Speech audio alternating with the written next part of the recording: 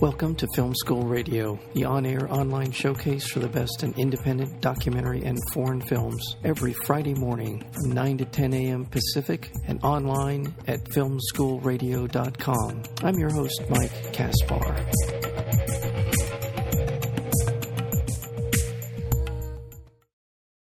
We've got on the phone the director of a really terrific documentary called Ronnie Coleman, the King. That would be the director, Vlad Yudin. Vlad, welcome to Film School. What's going on? Great to be here with you. Yeah, thank you. Thank you so much for being on. You found a really terrific subject. He's an exceedingly nice man, accessible, seems very honest. How did you come to this project? How did you meet Ronnie Coleman? Well, I met Ronnie probably for the first time ever in 2012. I came to Columbus, Ohio. We were doing research for a documentary called Generation Iron, which we did, which was released in 2013. And it was a documentary about bodybuilding, basically, modern day competitive bodybuilding.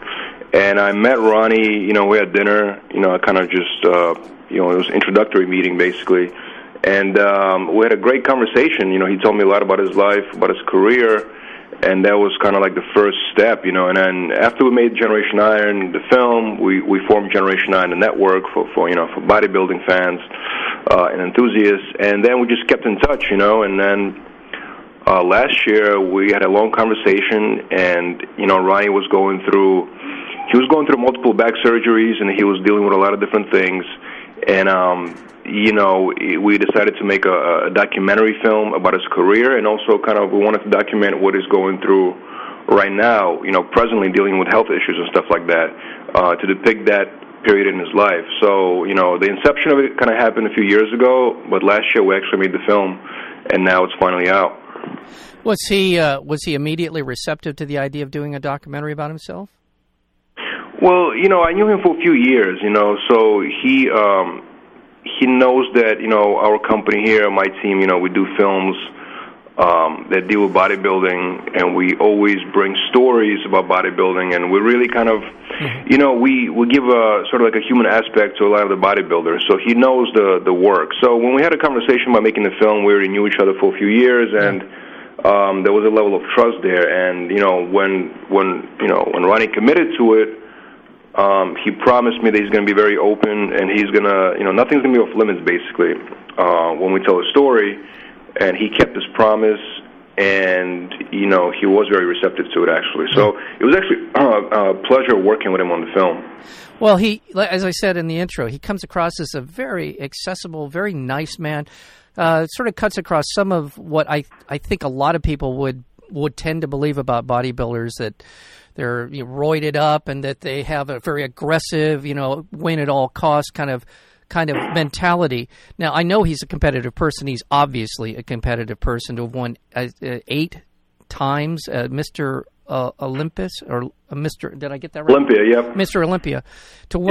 Obviously, he's got that. But he's a very genteel side. There's also this other part of the film where what he loves to do, in addition to bodybuilding and his family, he's also a police officer, which is kind of an interesting kind of sideline in the telling of the story. Is he? I'm sure he is as he presents himself in the film, but it really invites the viewer into this story, is his charisma, if you will. Has that always been an evident part of his persona when you've known him? Yeah, Ronnie is generally he's an easygoing guy, but when we got the footage, we did the interviews with him, and we sort of were looking back in the lab. You kind of, in documentaries, so it's almost like you're making the film, like kind of 3 times, like you kind of just create a concept and you shoot it, and then you see what you got at the end, and then you kind of, when you edit it can be a whole different type of film. So actually, when we were editing the film, we saw a very, very emotional, compelling side to him as well. I thought in life, it's almost, he's a very easygoing guy. He's just always, even when he's in pain or he's not feeling well, he's always, sometimes you can't really tell. But I feel like in the film, the sensitive moments, you see it a bit more, and it comes through in his interviews and sort of certain scenes that you see in the movie. So I feel like, yeah, he definitely has a very charismatic side to him. It's a great personality. But I feel like in this movie, you're going to see kind of both sides of it. You know, you definitely will see a more serious side, and you will see, like, what he's going through, actually, you know, because he's definitely been going through a lot of operations, and and though they were complex, you know, he doesn't really show it to people. But I feel like in this movie, you'll get a chance to see what he's been through and what he's going to this day, really. Right, and he's also, you see the part of his life where he's a successful businessman. He's been able to parlay his renown in the world of bodybuilding into a business. He's doing, you know, there are all kinds of different things going on. And now, tell me a little bit about yourself as a filmmaker. Well, you have you've been building. You talked about, you alluded to your company, sort of a specializing in bodybuilding. And before we get to that question, I think, correct me if I'm wrong, but bodybuilding seems to me to be more popular outside the United States than it is in the United States, or correct me if I'm wrong in that perception. It varies. You know, when we say bodybuilding fitness, right, it's almost like, you know, what are we talking about? You know what I'm saying? Because competitive bodybuilding is one thing, right? It's like guys compete, and there's a few different federations. You know, the biggest one is in the United States, of course, but you know, it depends, you know, because in some countries, even like pro bodybuilders, you know, they're looked upon as these big celebrities, you know, where in the United States, it's not really like that, you know. So it depends on the country, it depends on how they see kind of like bodybuilders. But of course, if we're talking about, you know, just general fitness, you know, health and fitness, then I think in the U.S., maybe in Europe, you know, it's the gyms are more widespread, you know. I actually spent a big part of this year traveling all around the world. We're shooting a third installment of a Generation Iron movie, and we're actually exploring, you know, how bodybuilding is spreading across the world, and we're seeing, you know, drastic differences between countries, you know. Some countries, you know, gyms are just starting to pop up. You know, some countries, bodybuilding has been deeply rooted in their communities.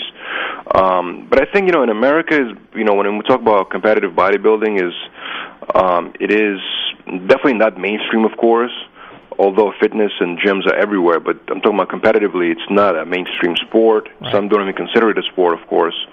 And it is, in many ways, looked upon as taboo, as something that's maybe not acceptable, you know what I mean? Right. But in other countries, like, you know, sometimes they do look upon as celebrities and as big athletes. Right. It depends on the region, honestly. It's so hard to generalize, you know? Right, I understand, and I didn't mean to draw too broad a brush with that, but at the same time, Americans most familiar, if they're familiar at all with bodybuilding, would associate it with Arnold Schwarzenegger, right?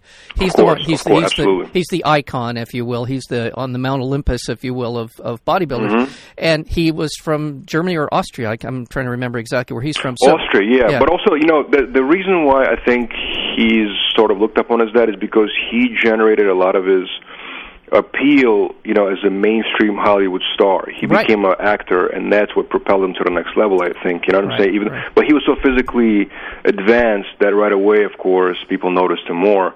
But I think he got most of that fame way after bodybuilding, in my opinion. Right. Oh, yeah, of course. But that's how he was introduced to a lot of us. We got to know him.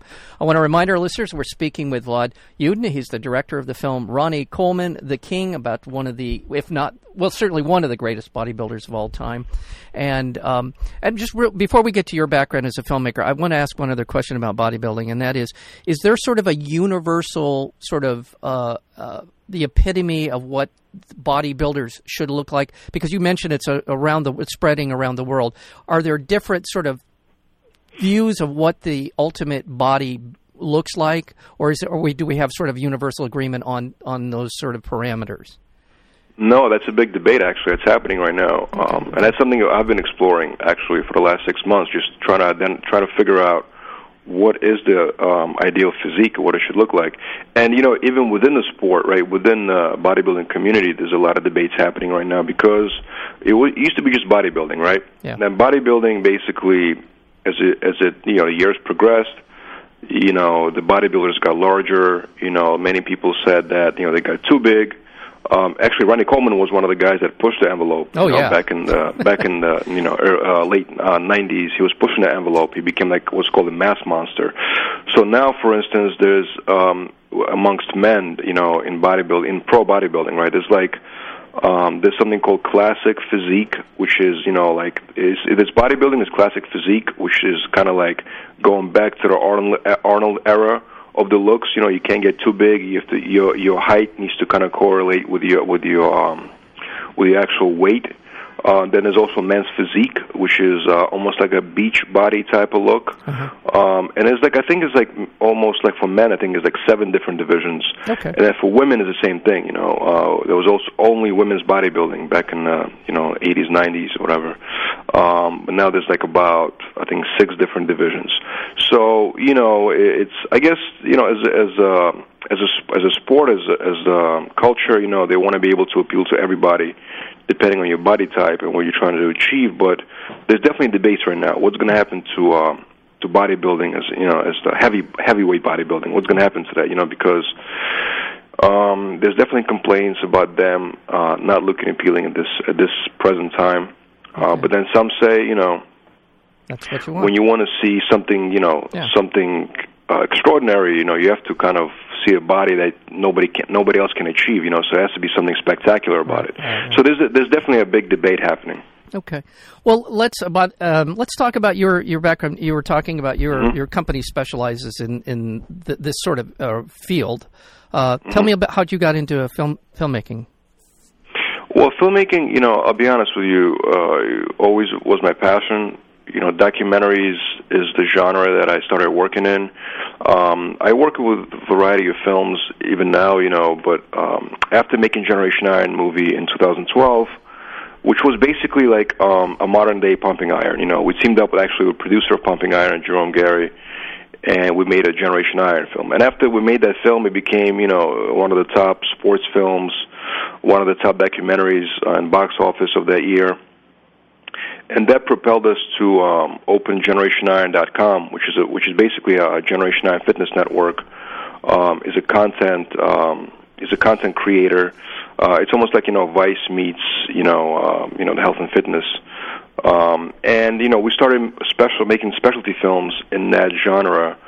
And we created our platform so we can cater towards the audience, and we've been building the audience up steadily. And I still do different type of films in the documentary genre, but we're definitely being heavily focused on a lot of personalities out of the fitness world, and it's been doing really well for us. What's your company website? So it's our parent company is called Vladar.com, so it's VLADAR.com. And our fitness network is GenerationIron.com. And, there's daily content there. We basically like a digital studio network. Gotcha. That caters towards, bodybuilding enthusiasts, fitness, health and fitness fans, and just people that want to, get daily content. Right. And then, we make about, I would say, 2 to 3 films a year that we release on the network and also across all other platforms as well. And for people who want to find out more about Ronnie Coleman, The King, and want to watch, I know it's in a couple of theaters, but it's also getting ready for a VOD release. Tell us how we can find out more about it. Absolutely. It's like a date-and-date release, basically, and I just got the news that it hit number 1. It became number 1 documentary in the United States, number 1 on iTunes right now, documentaries, top 10 independent film. Fantastic. In the country. Yeah, so you can check it out on iTunes. You can check it out on GenerationIron.com. You can check it out on Google Play and other platforms as well. Fantastic. Well, thank you so much for the film. It's really, like I said, great personality. Ronnie is a terrific subject, and you get into all kinds of different looks into his life and to the different aspects and also his history. It's a very well-done documentary. Congratulations on it, and really appreciate you finding time to come on Film School today. Thank you, Vlad. Absolutely, man. Thank you so much for having me, guys. I appreciate it.